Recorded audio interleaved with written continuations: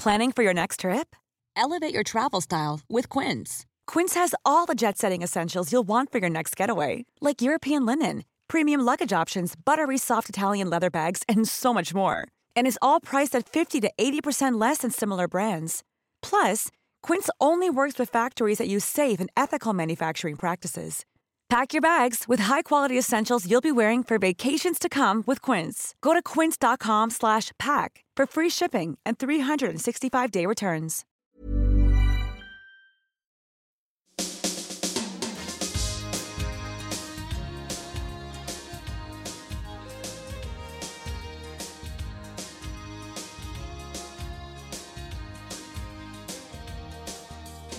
My name's Catherine Carr, and this is Relatively, the podcast all about potentially the longest relationships of your life. Hello, bro. You alright? I'm alright, you alright? You alright? You alright? I'll be bringing siblings together to talk about the connections they have as adults, as well as what it was like growing up together. In this episode, we're talking to the actress Julie Fernandez. My name's Julie Fernandez, and I'm Rab Fernandez's little skin and blister. And her brother Rab. My name is Rab Fernandez, and I'm Julie Fernandez's big brother. He used to call her Julie Fanacapants. Fanacapants, of course. Yes, it's the Fernandez Fanacapants. You couldn't write it. Honestly, if I sat down and told you all the different stories, you're like, you're making this up. And I'm like, I'm really not. But I'll also talk to them separately to get a more private take on the relationship. I think I always had this niggling expectancy, I think, of myself that I would need to look after her. I would be the one that would need to make sure she was okay, and I'd been going through times where I couldn't even look after myself. I just feel sad sometimes that he didn't get the attention I think he deserved and needed. He was really clever. Had both my parents had more time and energy to invest in him, I think that would have been really helpful. Brothers and sisters are never straightforward. Julie was born with brittle bones, a disease which had a huge impact on her and Rab's childhood. At 17, she moved to Spain to act in the soap opera El Dorado and start her clubbing career in earnest. She and Rab, who have different mums, are now really close, but their dad's larger-than-life character meant their early lives were chaotic and often unhappy. We talk about that, ill-advised go-karting, and the princes of Abu Dhabi. But Rab started by describing Julie's arrival in an episode recorded with added atmosphere.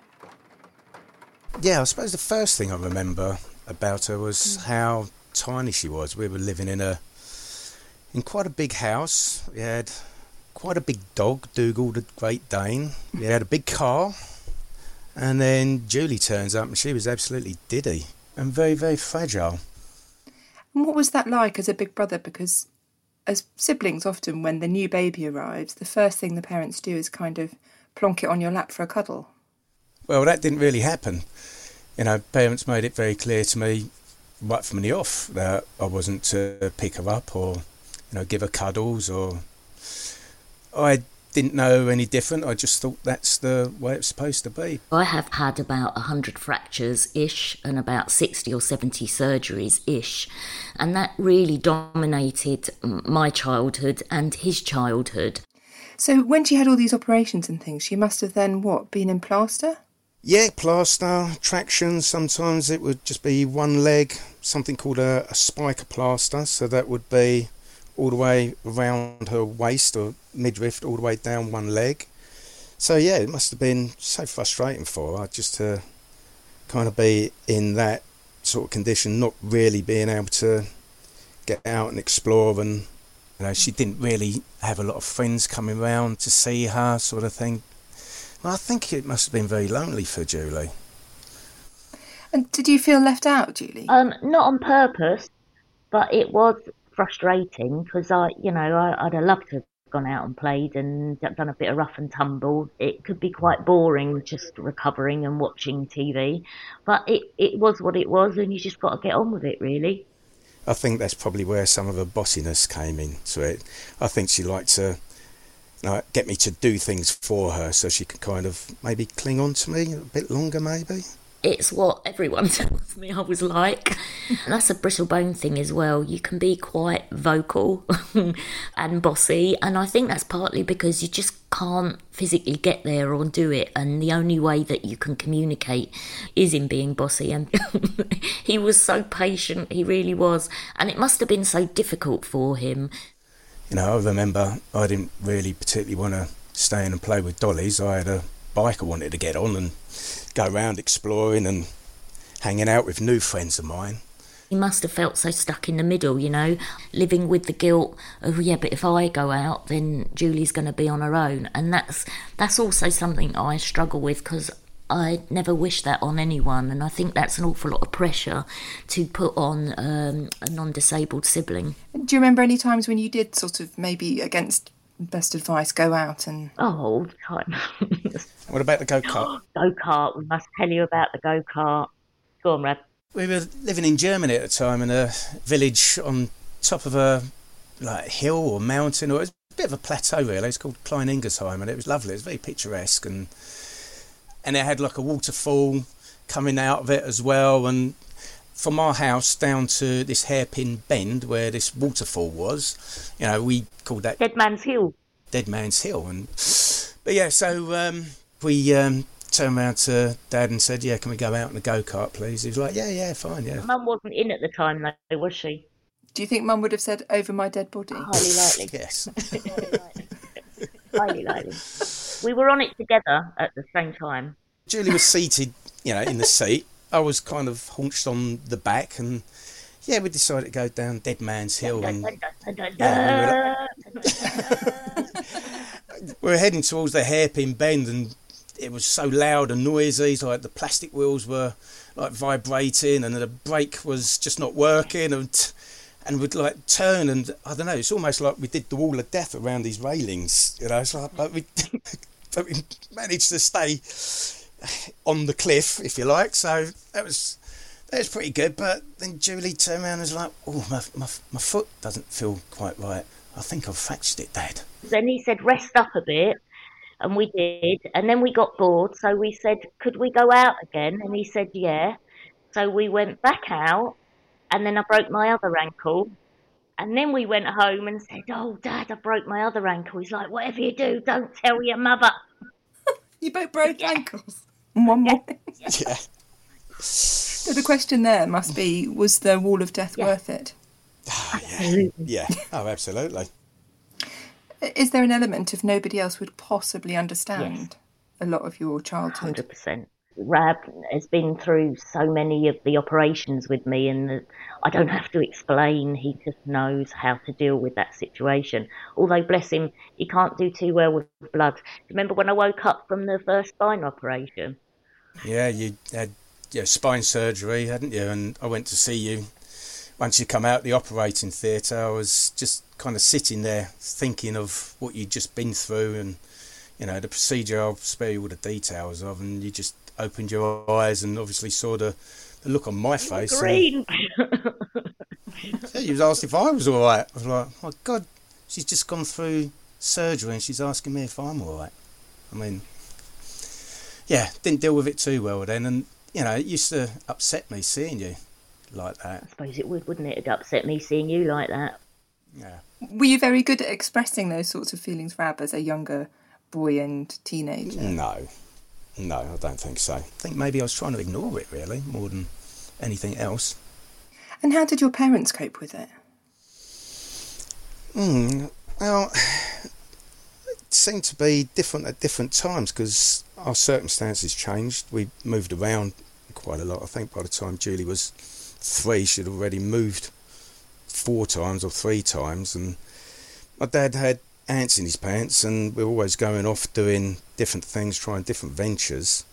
Our childhood was, could be a little bit difficult at times, but partly because of the disability and how much it dominated our family life, partly because our parents were quite intense, tricky people.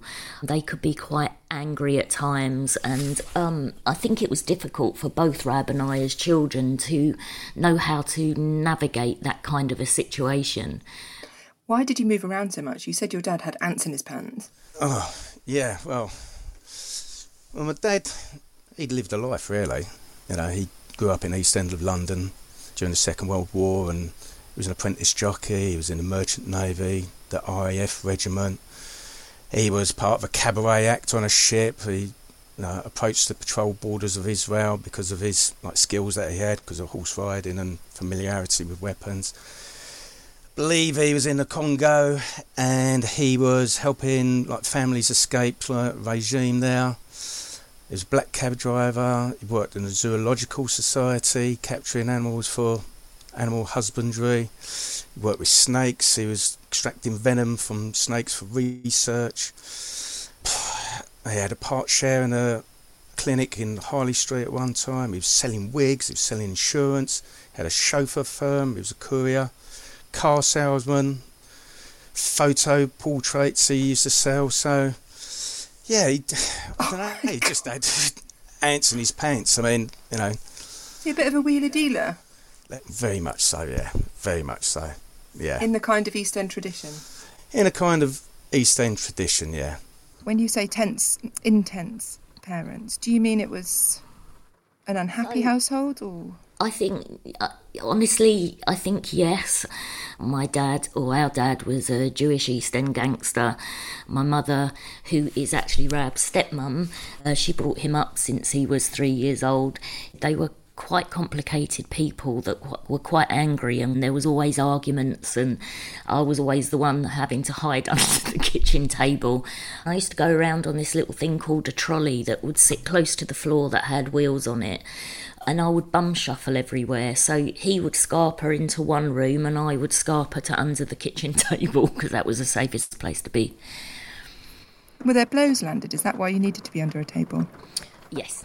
At times. There were the occasional blows, there was lots of shouting and screaming, but it wasn't always bad. Our dad had a brilliant sense of humour, but equally he could flip. He could be okay one minute, and for whatever reason he could be very much not okay the next minute, and you just had to be relatively guarded and to know when he was going to turn.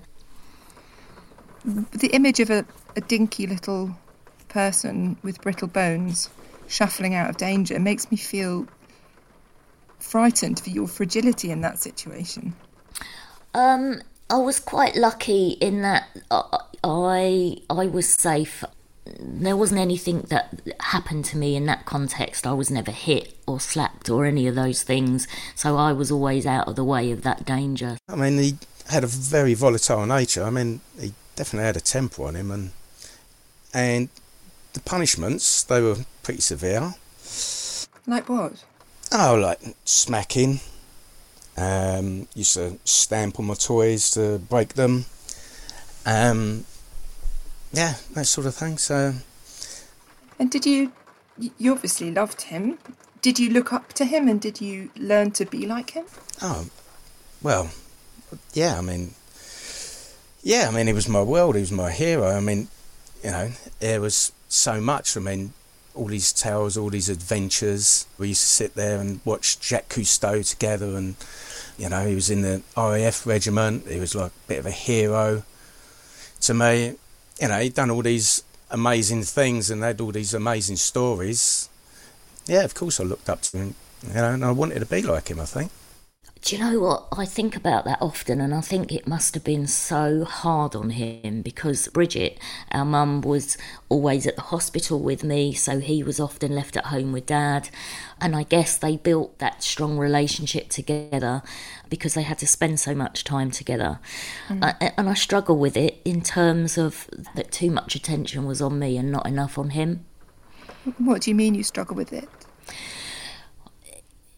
I just, as you get older, I don't have kids, Rab does, and I know how much energy it takes to have children and to give them the attention that they need to blossom. And I'm not sure Rab got the attention he needed to blossom in a way that he should have done. How would you like to look 5 years younger? In a clinical study, people that had volume added with Juvederm Voluma XC in the cheeks perceived themselves as looking 5 years younger at 6 months after treatment. Look younger, feel like you. Add volume for lift and contour in the cheeks with Juvederm Voluma XC. Reverse signs of aging by adding volume to smooth laugh lines with Juvederm Volure XC. For important safety information and to find a licensed specialist, visit Juvederm.com. That's JUVEDERM.com. Not for people with severe allergic reactions, allergies to lidocaine, or the proteins used in Juvederm. Common side effects include injection site redness, swelling, pain, tenderness, firmness, lumps, bumps, bruising, discoloration, or itching. There's a risk of unintentional injection into a blood vessel, which can cause vision abnormalities, blindness, stroke, temporary scabs, or scarring. Talk to a licensed specialist to find out if it's right for you. Planning for your next trip? Elevate your travel style with Quince. Quince has all the jet-setting essentials you'll want for your next getaway, like European linen, premium luggage options, buttery soft Italian leather bags, and so much more. And is all priced at 50 to 80% less than similar brands. Plus, Quince only works with factories that use safe and ethical manufacturing practices. Pack your bags with high-quality essentials you'll be wearing for vacations to come with Quince. Go to quince.com/pack for free shipping and 365-day returns. When I talked to Rab, he talked about his relationship with your dad and how much he idolised him. Did you see that as a child? I'm not sure I did, actually. I mean, I know that he idolised him, and I can't blame him, because he was a really interesting character, Barney. Honestly, he could keep a whole room entertained. He was brilliantly funny. His brain worked in the most extraordinary way. He was always like 5 steps ahead of everyone else. Unfortunately, it was usually something that was dodgy or illegal. But I could totally understand why Rab would feel that about him, because he was quite exciting at those times as well. He was a funny, crazy, scary man to be around. Idolising somebody who has a temper like that, was that a problem in the way that you ended up a little bit, or could you separate the good from the bad? Well, I suppose when I was like 20, 21, I think I was kind of hanging around with the wrong sort, really. And I don't know, they were like basically football hooligan element, and I was kind of hanging around with them a little bit. I think it was kind of flirting around with that danger, and I don't know, maybe I wouldn't say I was like looking for trouble or anything like that, but you know, I managed to get I managed to get myself stabbed at the time, which wasn't great. Yeah, that kind of woke me up a little bit, but and then sorry. Where was she when you were going a little bit, am I allowed to say, off the rails? Yeah, I suppose you could say off the rails, but, you know, I didn't really see it like that at the time. But, yeah, Julie was in boarding school, so I didn't have very much contact with her. Things between the family had like really deteriorated between like mum and dad, and, you know, as these things do. Had they split up, do you mean? Yeah, so they probably split up a couple of years earlier. It kind of came to a head. My dad went for my mum. What do you mean? Sorry, what do you mean he went for her? Well, he basically had a knife, and he basically chased up the stairs, and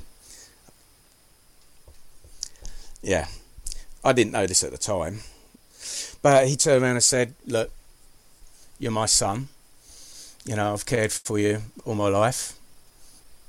You can stay here, but I'd like you to come with me." Things between me and Bridget weren't good, you know, and I idolised my dad, and for me it was quite an easy decision at the time. And Julie wasn't there; she was a bit outside, out of mind. We'd grown quite apart by now, anyway.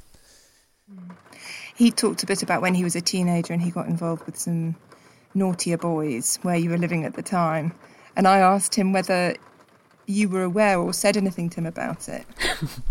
What did he say?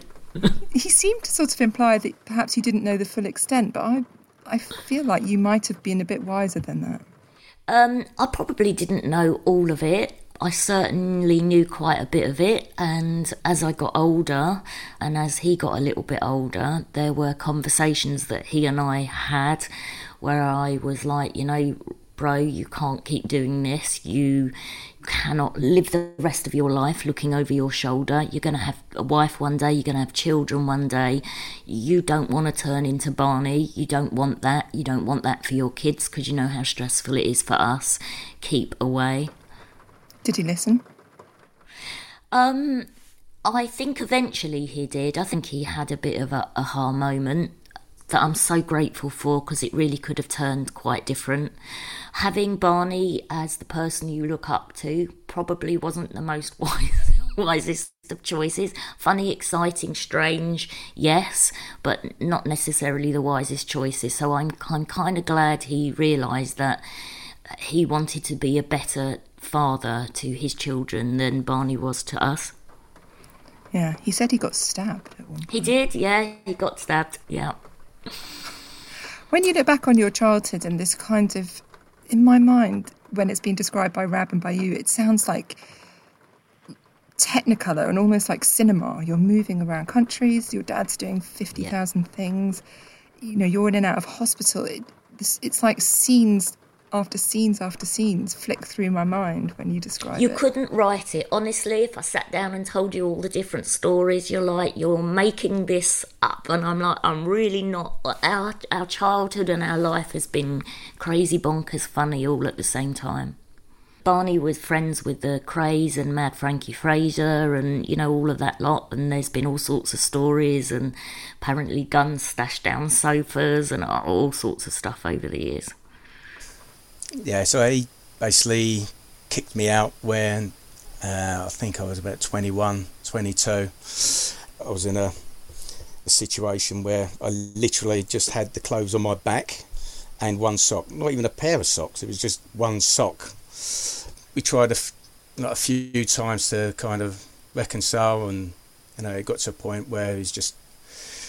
Well, I felt, and I think Julie felt, he was trying to manipulate her in a way, or he's treating in a way that we just weren't happy with, and so we distanced ourselves from him. Are you angry with him for the chaos? The older I got, and I really started looking into personalities and why people behave the way they do, I think Barney was a product of his childhood, and I think Bridget was a product of her childhood. Both of them had really tricky childhoods for one reason or another, and I think that created something in them that was quite angry. So no, I really don't think there should be any blame put anywhere, to be honest with you. They coped with their childhood the best they could, and that's how they dealt with it. Do you feel the same about you and Rab? You are the products of your childhood and you've dealt with it the best that you could. Yeah, but I think Rab and I made the active choice not to be like them. Well, not to be the negative parts of them, but to be the positive parts of them. We both made the choice that we wanted to move forward in a positive way, not in an illegal way, not in a shouty, angry way. We wanted to do things differently. And I'm so grateful that we both made that choice. In the end, you've been really loyal to his good points. Both of you have taken great pains to kind of paint a really full picture of a 360 degrees person.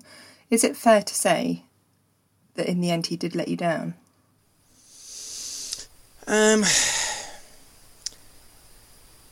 He might have been getting desperate.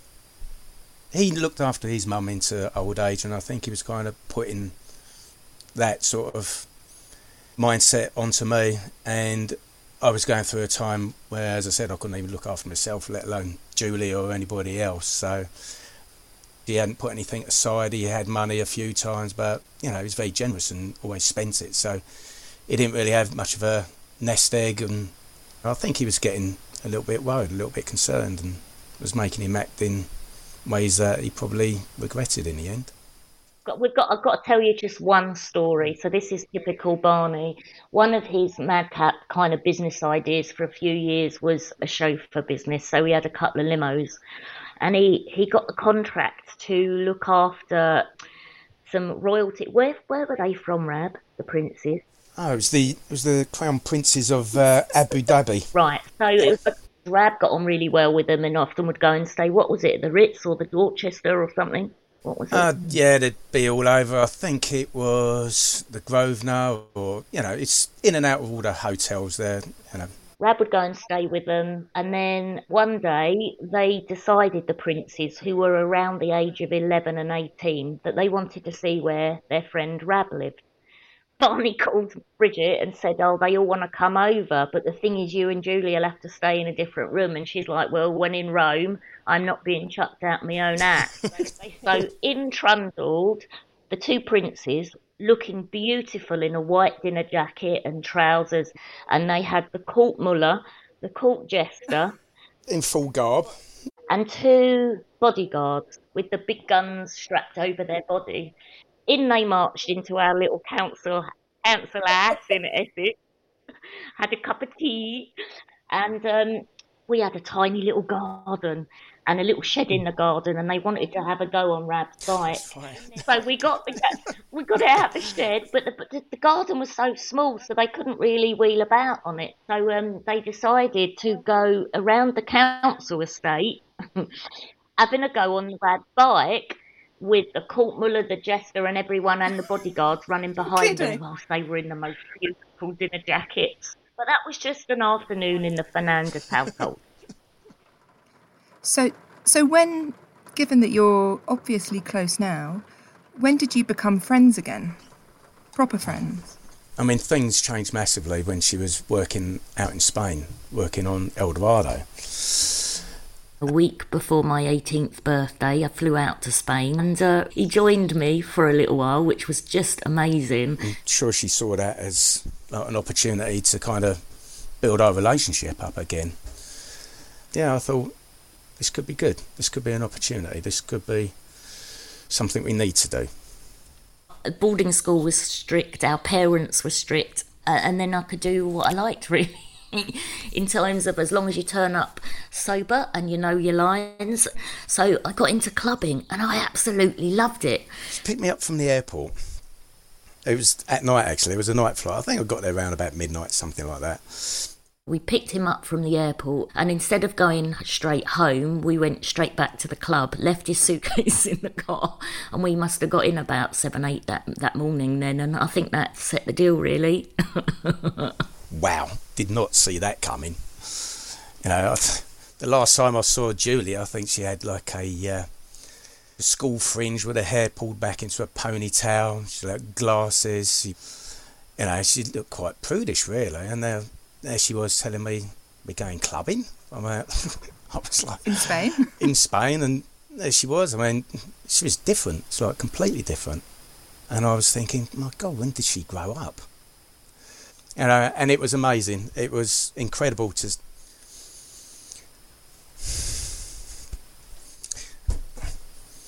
Sorry.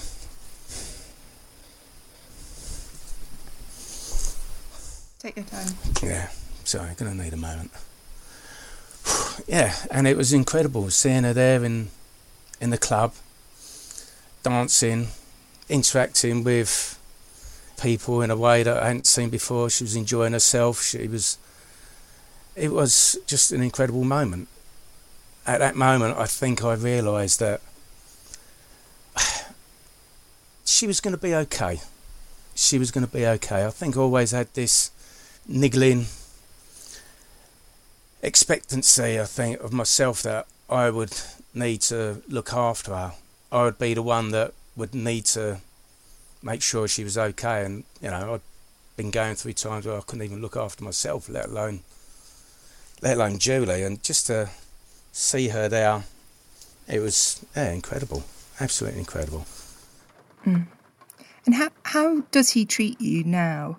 I mean, he described the moment that you picked him up and you went clubbing and he kind of saw you with new eyes, this new identity that you were carving out for yourself as an adult. So he was able to feel a sense of relief that you were going to be okay and you were managing, more than managing, you were flourishing. So now as adults, both having made those right choices, how does he see and treat you in that you're still vulnerable in certain ways? He's protective, So it's finding the balance between not being too protective and not enough protective. So I think that must be quite hard for him. But he also knows I'm a pretty strong character, if not physically, then mentally, emotionally. And I think that probably helps him to know that I'll be all right. You know, she's incredible, really. I mean, you think about the obstacles she's had to overcome in her life, and she's fragile in a physical sense, and you know, she's fragile mentally sometimes, I suppose, but outwardly she puts on a very, very strong persona. I think she's had to do that to get where she wants to get to, really. It sounds to me, when you describe your family, your mum and your dad, your stepmum and yourself, that between the four of you, you've lived about 100 lifetimes. And it sounds like Julie seems almost like quite the stable, consistent person with one sort of identity in one lifetime compared to you guys. Yeah, absolutely. I mean, she was basically the glue, really. She was the glue. You know, because of all the changes that we had, there was very little consistency. You know, all the moves and everything. And yeah, you've hit the nail on the head. Absolutely. Oh, really? Bless him. I'd say he was the glue. He was the strong one, I think. What do you mean? Rab's the type of guy that you don't mess around with. He's straight talking.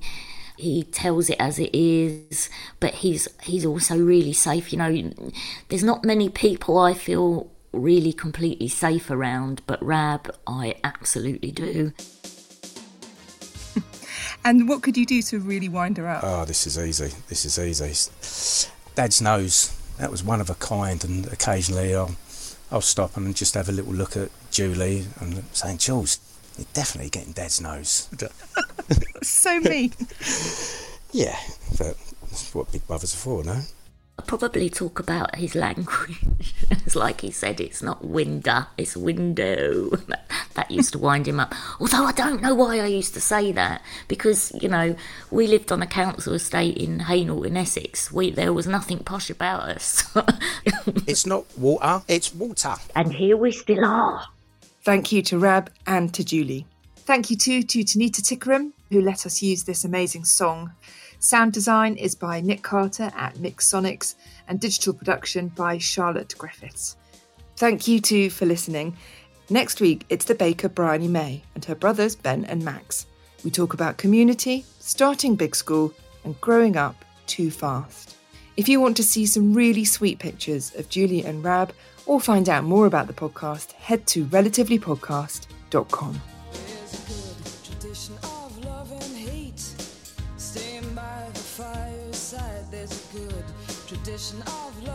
hate, staying by the fireside. No, the rain may fall, your father's calling you, you still feel safe inside. Although your mom's too proud, your brother's ignoring you, you still feel safe inside. Oh, was it solo, was it yesterday, was it true for you? 'Cause while all the rest had taken time, this didn't do a lot for you.